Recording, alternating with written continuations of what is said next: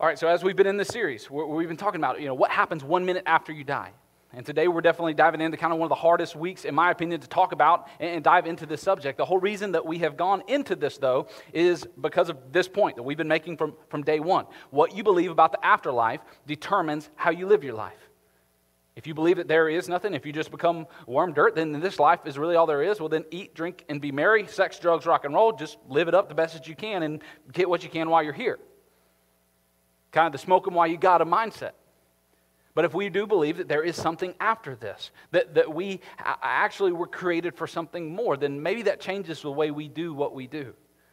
And so we have been talking about this reality, and today as we get ready to dive into hell, I'm going to circle back to a point that we've made in this series already, but I have to unfortunately make again as we get ready to dive into this, not to scare you, but to wake you up to the reality that Jesus makes us all wake up to in His Word.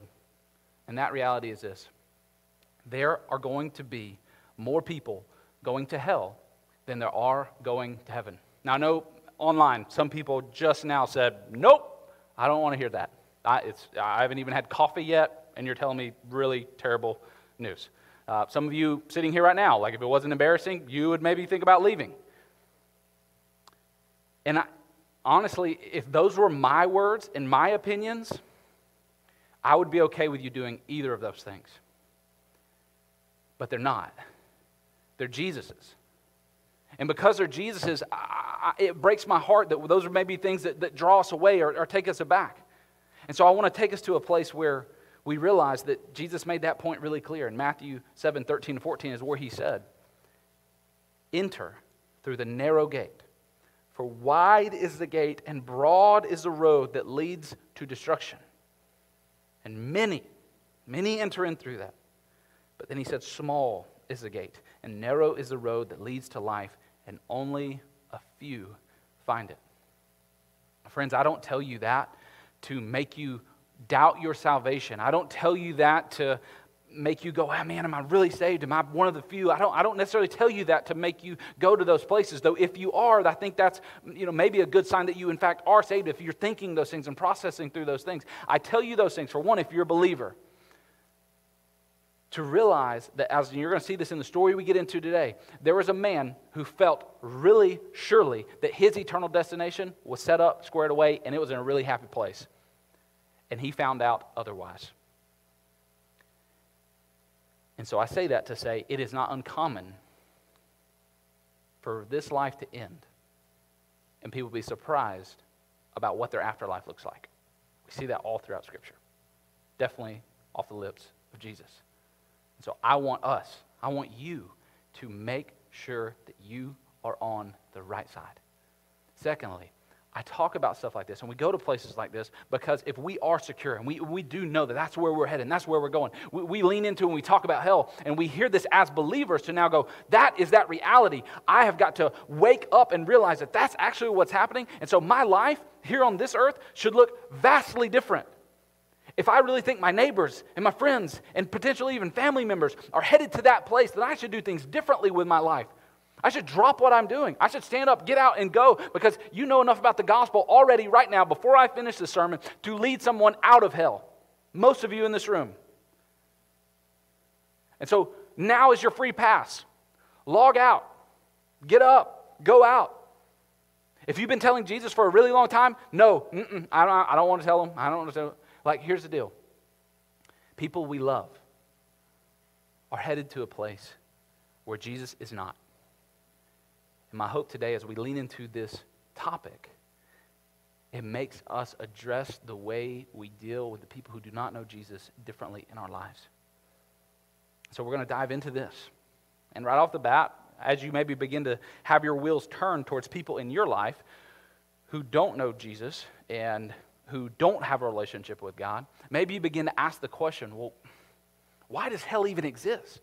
Like, why is there a place where people who do not believe in Jesus go, and it's a place of torment, pain, and punishment, according to God's Word? Again, we're going to get into more of that as we go throughout today. But why does something like that even exist? What's that there for? First thing I want you to know, and this is fundamental to being able to understand this today, I believe, is understanding that first and foremost, why does hell exist? To answer that question, I would say, one, for God to deal righteously with Satan. I did not say for God to deal righteously with you. So why was hell started? Why did it begin? Like, you go back to the beginning, you read in God's word, and you see what God created in the Garden of Gethsemane. And there's this beautiful, amazing place for his creation, to enjoy who he is, to be able to spend time and to connect with him. And there, as we read through Genesis 1 through 5, you don't see God letting people know, saying, Adam, Eve, there's this tree, it's good, it's a tree of life, and then there's other tree that you can't eat from. But also, just know, I've already made this place, this is a really terrible place, and if you don't do what I told you to, you're going to end up at that really terrible place. I've already got it prepared in advance, like a backup plan, if you will, for when you screw up, so that I can punish you. That's not the way our God, from the beginning, worked. So we have to understand that hell was a place that God sent and banished Satan to. It's an originality. It is a place for God to deal righteously with Satan. Now again, in our theology, the way we believe and the way we interpret Scripture, we believe that Satan was an angel. The angel in heaven, Lucifer, he was one of the most accepted, admired, and adored angels in heaven, and he thought that more attention should be coming to him than to God. And so he rebelled, and he led a third of the angels in heaven to rebel, and God banished them out of heaven. And so they had to have some place to go that would be their eternal place of punishment. We see this in Revelation 20, verse 10. It says, and the devil who deceived them was thrown into the lake of burning sulfur, where the beast and the false prophet had been thrown, and they were tormented day and night forever and ever. So first and foremost, we got to understand that our loving God did not just go, you know what, I'm going to make hell from the get-go this place where anybody who doesn't listen to me goes. No. He had to punish a fallen angel for what he had done. So he sent him there. Secondly, why does hell exist? For God to deal righteously with those who reject Jesus. So as Satan slithers up, gets Adam and Eve to fall, they get to the place where now they're aware. They get to this place where now they understand good and evil. And through one sin, through Adam and Eve, through their mistake, now sin has entered the world. And now we don't just choose sin, but we actually inherit a broken, fallen, messed up sin nature. That you don't have to teach a toddler to be sinful. That they just steal and scream and wail and are greedy all on their own. Even your precious ones. That's just how they are. We inherit this sin nature through our forefathers, Adam, and our foremother, Eve. Our original parents. We inherited this sin. And because of that inheritance, there has to be something done to pay for that sin. You see it even right there at the beginning of the garden. You see Adam and Eve. God tells them to go and cover up. But they don't go cover up with fig leaves. What do they cover up with? They have to kill an animal. Blood has to be shed for them to be covered. And in that moment there, it's foreshadowing what Jesus would ultimately come and do. And what I want you to understand here, because we can hear a point like this and go, man, that's still really rough. Like, how can a good God, just because somebody didn't believe a thing about Jesus, how can he send, like, man, you could be an amazing person. You could, help old ladies cross the street and, give money to all the right things and never say a cuss word and never get mad in traffic jams. And like, God, just because you didn't believe in Jesus, you're going to hell? Man, that's rough. And I agree. That's rough. And I understand how people could ask, how can a loving God send good people to hell? There's this fundamental breakdown in that question. And it's when you call people good. The Bible makes it really clear in Romans chapter 3, verse 23, that for all have sinned and fallen short of the glory of God. What that means is every single one of us, even the one that helps the old lady cross the road, not just the rapist, murderer, and terrorist, that all have sinned and fallen short of the glory of God. What that means, when it says that we have fallen short, it means that we could never get to it. That the heavenly glory of God is something that you on your effort, you're on your best attempts, you're on tithe every single week, come to church, have perfect attendance, you on your own doing just those things would still fall short, miserably short.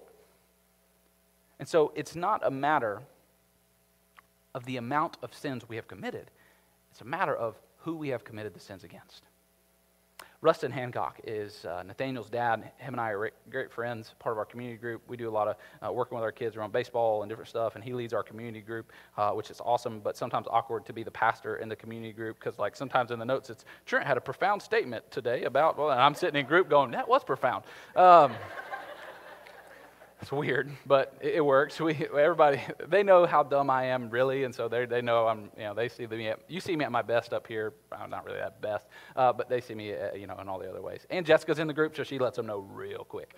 So say I go up to Rustin and I just punch him in the chest. Like, today we may go to the ball field or something, and I just punch him pretty hard in the chest. Just like, pow, just hit him right there, good in the chest. Not like a, hey, buddy, congratulations punch, but like a, like catch him off guard. Like, he's going to be startled a little bit. He's like, what's wrong with this guy? Like, he's weird. Like, this is the first time that something like this has happened. This is odd, okay? And now he may, punch me back. He may be angry. He may stop letting me, hang out with his kid because he thinks I'm a weirdo. There will be, small repercussions, but most of all, probably because of our relationship, things will go back to normal. Now, there's a man at this church. His name is Bill Dodd. Bill Dodd is a veteran of this country. He's what a lot of people consider, a hero. He's a man who's been injured in the line of duty. He's also a man who I think probably could, and again, I'm in decent shape, and he's, an older gentleman, but I still think he could probably take me down just because he knows some old man jiu-jitsu-like stuff, and I really believe Bill Dodd, through his military training, through his all sorts of trainings, if he didn't take me down then, he could definitely take me down later. I know that would be the case. And so if I came up to Bill and just got him, and I did it maybe in church, like I walked back to his Sunday school class that he's leading right now, and I just gave him one, like I think the class would be in an uproar. And it would be negative. It would be way worse than if I had just punched Rustin. But say I snuck into President Biden's inauguration, and I got past all the gates, I got past all the military people, I got past all of the Secret Service, I got past all of them, and I got up to President Biden. I even got past Bernie Sanders just sitting there chilling. I got past Bernie Sanders too. I got past everybody. Bernie didn't even let know, hey, there's a crazy guy coming. Like, he just stayed, just mittens crossed. And I make it all the way up to President Biden, and I just get President Biden. You never see me again. I'm in a hole under a mountain somewhere, forever. And see, as silly as this is, that's the way we look at sin. We fail to realize that it has really nothing to do with what the sin is. It's who you did it to. And friend, who you've committed sin against is a holy, righteous, perfect God, the person who made those mountains that I would be hiding under if I had punched President Biden, the person who created and knit you together, the person who sent his son to die on a cross for you, the person who is capable of putting all the moon and the stars in the sky, who spun our planet into existence, the person who can, inside of a mother's womb, create a baby, bring life from life, and allow that life to be born. That's the God we sin against. So it has nothing to do with what you do. It has everything to do with who you do it against. And to say that how could a good God do anything to a good person is a bad argument because of how good of a God he really is and how bad of a person we really are. Not because of the amount of sins that we've done, but because who we did them against. So when we talk through those two things, that's fundamental for understanding kind of where we go in this passage and how we address this. Another thing I want you to understand is that in regards to hell, and the conversation we have around hell and understanding the doctrine of hell, it's critical that you understand that the person who talked about it the most was not Moses, Abraham, Peter, Paul, Timothy, none of these guys. Now they talked about it, but nobody in Scripture talked about hell more than Jesus. Jesus talked about hell more than heaven. And so it may be easier to cloud our reality around hell if somebody else had been the main one talking about it. Like if Jesus had just talked about heaven and how great things are and how much God loves you and how much care he has and how great of a father God is, and Jesus had just kind of painted this big bright sunshine and rainbow thing and never ever talked about hell. And Paul was just like this guy who had a really bad, morning breath and was just really angry and crotchety, and he was just like, hell, hell, hell, hell, hell, in all of his letters. But that's not the reality. Jesus, tender, loving Jesus, meek and mild, holding lambs and that painting that you had in your Sunday school classroom. That Jesus talked about hell more than anybody else and more than he did almost every other topic that he addressed while he was on earth. So we should pay attention. When he was teaching about it, one of the places, and this is where we're going to go today, he talked in a parable. And there's a parable I'm going to lead you through today. Remember, a parable is a little story with a big truth. Look at you guys, okay? So we're going to dive into this parable today. It's called the parable of the rich man and Lazarus. If you've got a Bible, go to Luke 16. So we're going to start. Luke 16.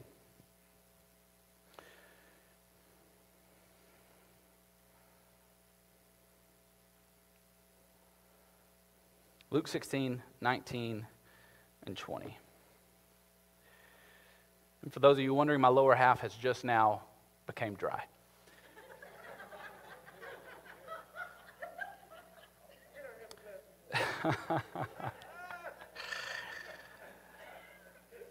Let's get into God's word. Luke 16, 19, and 20.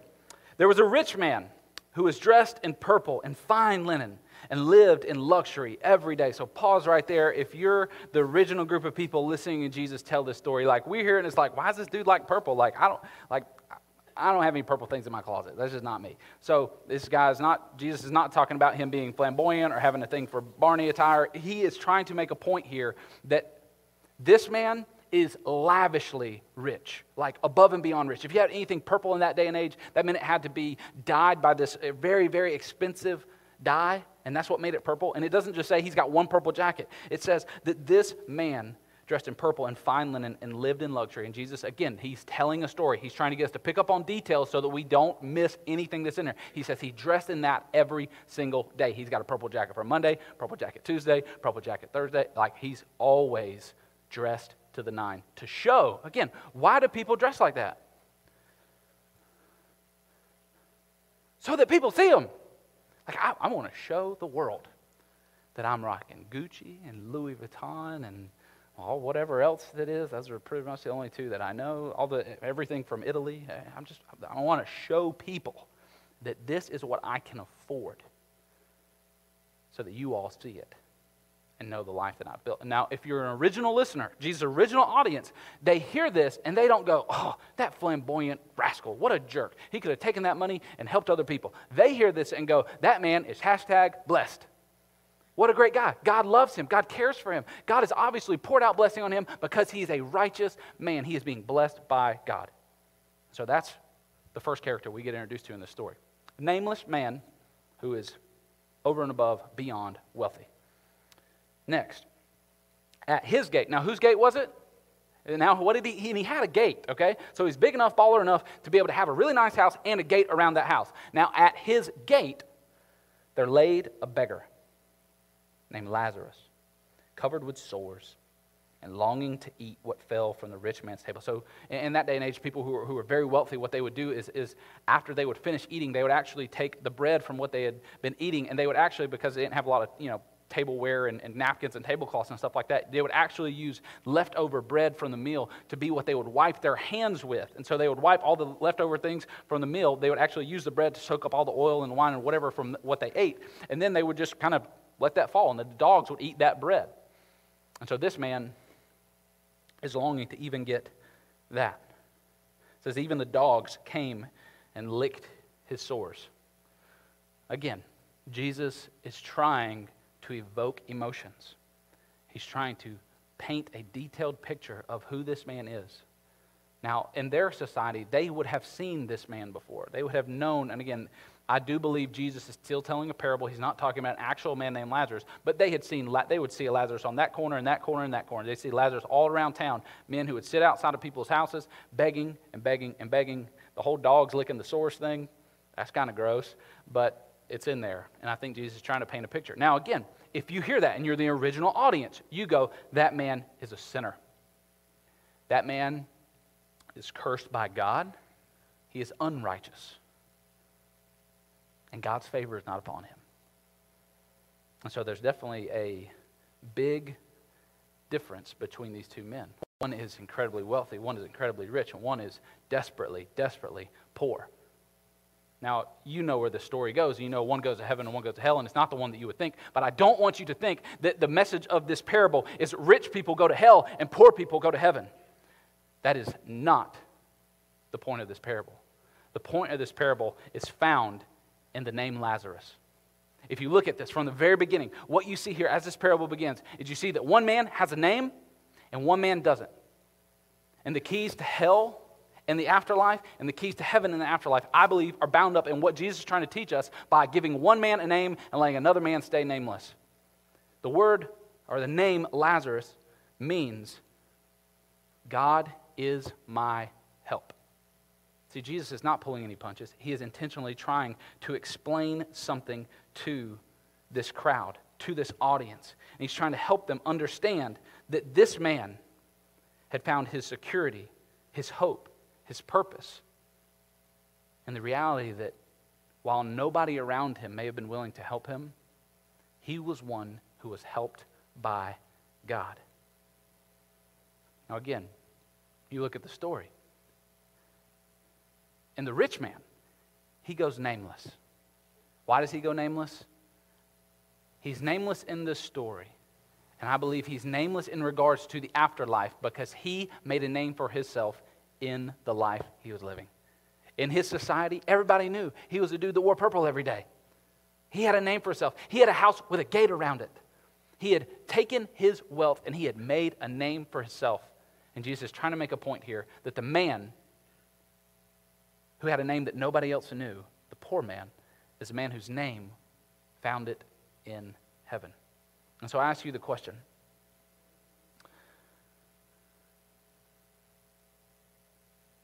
if in this story Lazarus' name means God is my help, my question to you is, what is your help? Like, his identity is bound up in the fact that God is what helps. God is his namesake. God is his security. God is the only hope that he has. My question to you is, what is your name? Is your name mother, father, coach, boss, entrepreneur, teacher, doctor, lawyer? What is your name? See, there is a divine connection between what sends you to hell and what God is your help. See, many people have let money be their help, just like this man. Said, my help, my source, my security, my identity comes from how much I have. And that is what I am known for. In the same way we do it. You know, you can take it out of money. Some of us, I don't want to be known for having a lot of money. I'd rather be known for being a great dad. And here, a good thing that is not a God thing can still send you just as fast to the gates of hell. Because anytime you take something and you make it your ultimate identity, then you are in danger of missing out on your true identity in Christ. Your true identity is one that can only be helped from God. That if I'm going to get to God, that I'm going to cross over from death into life, it's going to be because God helped me get there. And so for us, whether it's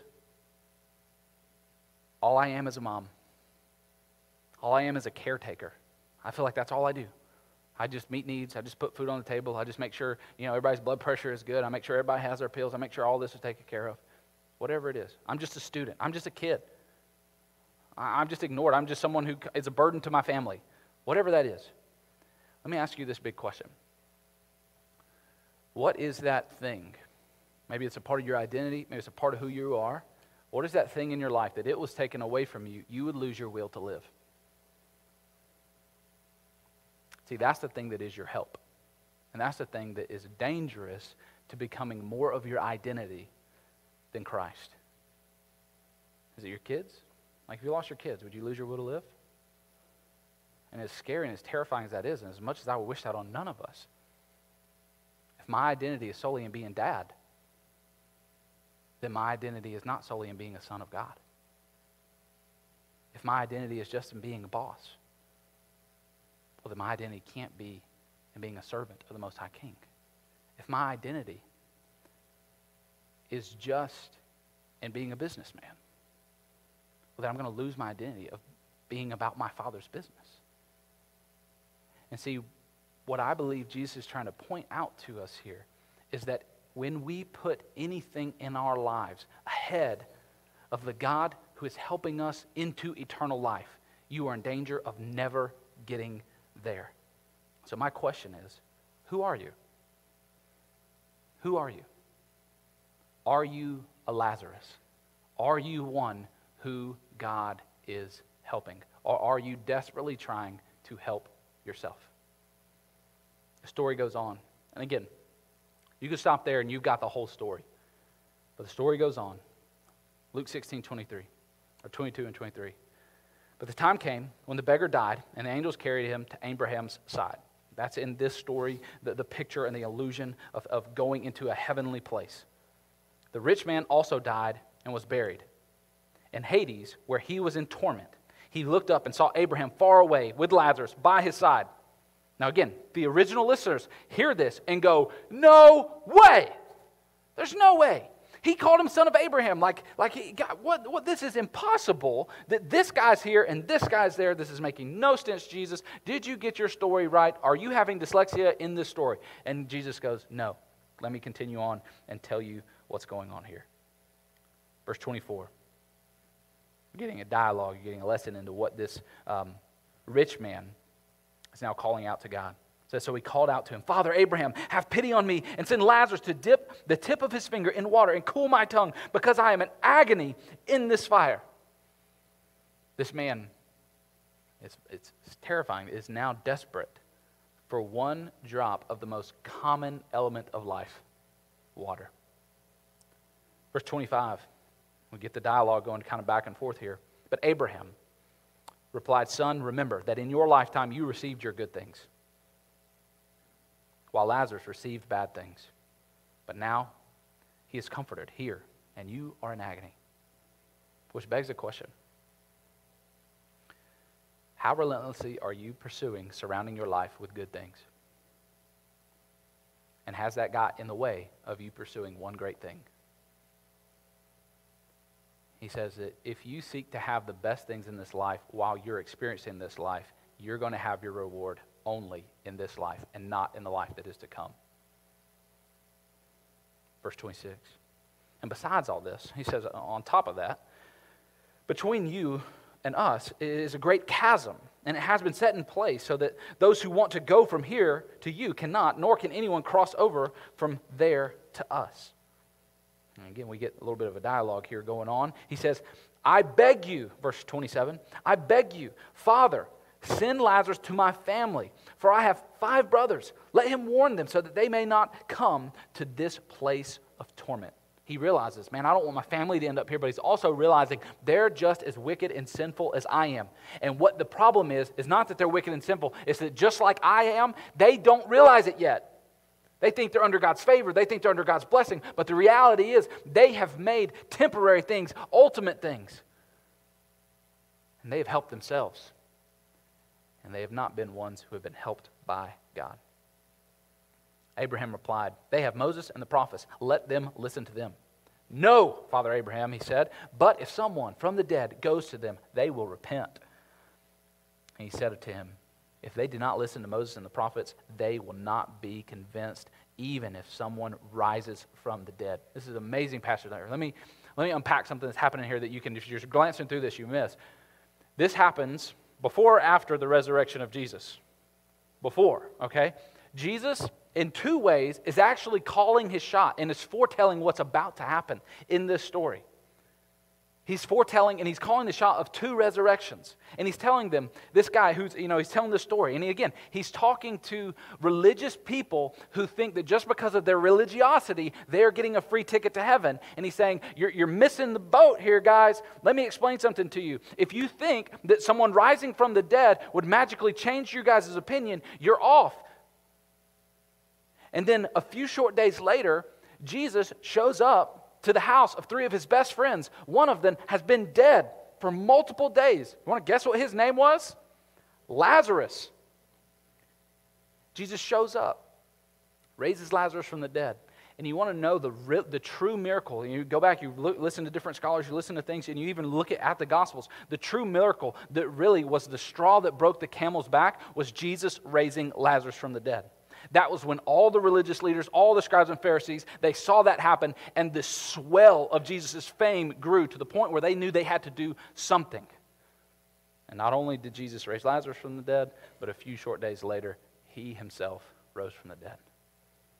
He's telling them, someone resurrecting from the dead isn't going to change a heart that is dead set on its will being done on earth instead of God's will being done on earth. So as I look through the story, I want to show you 4 lessons that we can learn about hell quickly as we come to our close here. The first lesson that we learn from hell is that when you're there, you're aware. Like when you're there, you know you're there. We see this in the story. The man is one, he's fully aware that this is a place that is no fun. He's in agony. He's weeping. He's saying this is terrible. He's wanting one drop of water. While he is also aware that he is there, 2, he's aware that he belongs there.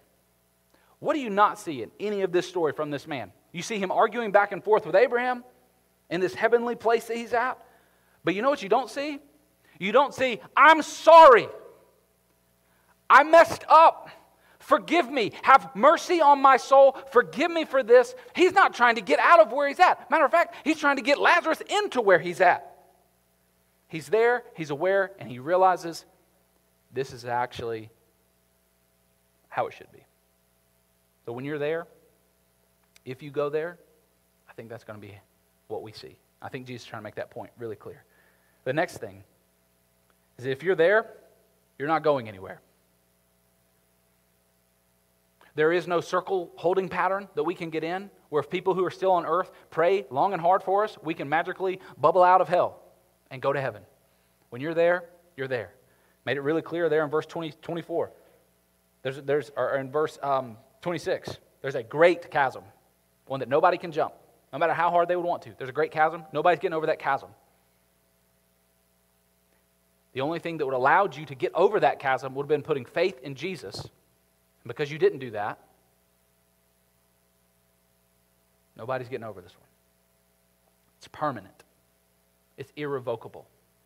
And because of its permanent nature, I think it should wake us up to our nature as procrastinators. Like, we procrastinate with someone's permanent destiny. And that's dangerous. And so, I would just remind you of the permanence of hell.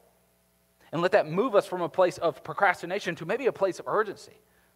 To where we realize that, man, if Satan is real and hell is real, then Satan's best strategy is to, 1, get us to believe it doesn't exist, and then 2, if it does exist, get us to never ever think about it or talk about it or understand how serious it is. And so if we're those type of people and you're just, oh man, heaven's going to be so great, I can't wait to eat grandma's peach cobbler again once I get up there. Like if that's all we're thinking about and not the realities and how horrible hell actually is and the fact that people we love, people we work with, people we go to school with, people on our teams are actually going there,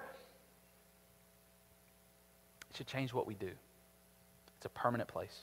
The third thing that we see and we learn from hell is that you become more of what you were. When you're in hell, you become more of what you were. See, we see here in this man, what is he doing? Lazarus was a guy who sat outside of his house, outside of his gates, and begged for stuff. And what do we see him doing? As soon as he gets there, he starts bossing Lazarus around like he's in hell. Lazarus, would you just come drip some water on my tongue, please? Like, get it down here. And then, Lazarus, hey, okay, Abraham, I get that you're in charge, and I know he's beside you and all. He's at your right hand, and that's kind of a place of authority and everything else, and he's all up in there in that kingdom. But can you boss him? Like, I'm going to tell you to tell him to go and do some things. Go tell my family this. He's still someone who's trying to work the system to get it to work in his and his family's favor. See, a lot of us, we have this idea of hell like God's in heaven and hell is just this big hole and people are trying to crawl out of it like, God, why'd you let me in here? And God's just up at the top just stomping on their fingers when they make it all the way to the top and saying, get back in there. But that's not hell. I really believe this based off of sin's nature in our lives, that there's no one trying to get out. It's kind of like an animal. And as much as I don't like cats, if one of you who owns a cat, you called me and said, my cat is trapped in the sewer, and it's down there, and it's this disgusting, and I can't get down there, and you're such a brave man. Would you come and rescue this cat out of this sewer? And because I love you and not your cat, and I respect you and not your cat, I would come to your home, and I would do my best to sink down and open the sewer lid and climb through the things that are in sewers, like rats and feces, and I would dig down into this place, and I would find your small cat that you for some reason did not get declawed, and I would reach down, and I would do my best to try to reach and to save this cat's life. But as soon as I reached out to try to save the cat's life, it was in so much fear and so much terror, and it was so confused about what was going on that it clawed my hand, and it made me bleed. And for me, as a human, that's all it would take for me to go, nope, bye, cat. But that's more the reality of what hell is like. It's an individual in the muck and mire and feces of life. And there's only one way, there's only one thing that can save them. And that thing that's willing to save them, unlike me, is actually willing to bleed for them, has bled for them. But they run and they fight, and they refuse to let the one thing that can save them out of the muck and mire that they have found themselves in.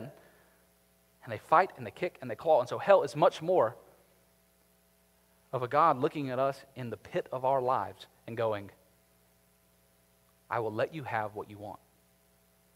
It's not what I want. I want to save you. I love you. My son gave his life for you. He bled for you. I don't want this for you. But I'm never going to force myself on you. See, in this life, C.S. Lewis is one of the first persons I ever heard this from. In this life, we will, while we're living, say, God, your will be done.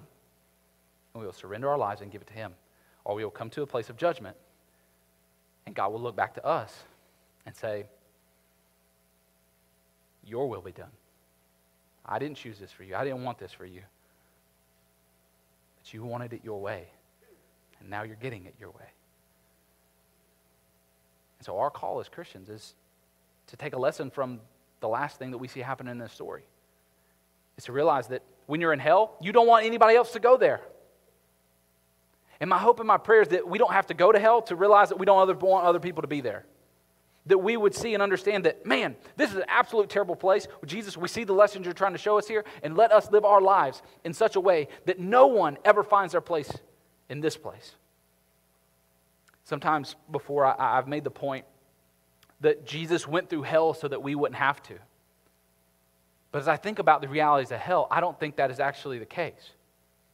That Jesus went through hell on the cross so that we wouldn't have to. I think that's underselling what Jesus actually went through. See, what Jesus went through on the cross is actually much worse than hell. Think about it like this. If Jessica, my beautiful, lovely wife, comes and to one of you guys says, I'm rejecting you, I don't ever want to talk to you again, I don't want to have anything to do with you. That may hurt your feelings. But if she comes to me, her first love, the father of her children, and to me she says, I reject you. I don't love you anymore. I don't want to have anything to do with you. And turns her back on me.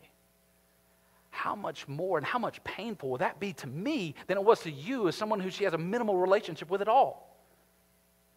You got to understand that at the cross, we see that very same thing happening with God. Like you at best are his creation, but you are nothing compared to the intimate, loving, fatherly son relationship that he had with Jesus. And as the Father looks at the Son and says, I'm turning my back away for this moment as you take on the sin of the world. I'm rejecting you and I cannot be with you, and I'm turning my back on you in this moment. That pain, that anguish is far greater than the hell that you could have experienced in you not being with God. And he didn't just take it as a one-time thing. Jesus took my hell, your hell, your hell, your hell, your hell, every single person watching online's hell, and he took all that in about a 3-hour span. And so to say that Jesus went through hell so that you wouldn't have to, is to greatly undersell what he actually went through on the cross for you. And friend, I want you to not miss those last 2 words, for you. If you have not ever put your faith and your trust and your hope in Christ, my prayer is that today you would understand that there is a very real place for your very real life called hell if you do not put faith and trust and hope in Christ. And he would long to see no one go there, but he is not going to force anyone to not go there. Your faith, your trust, your hope in him will be what allows you to receive a spot around the table in his family.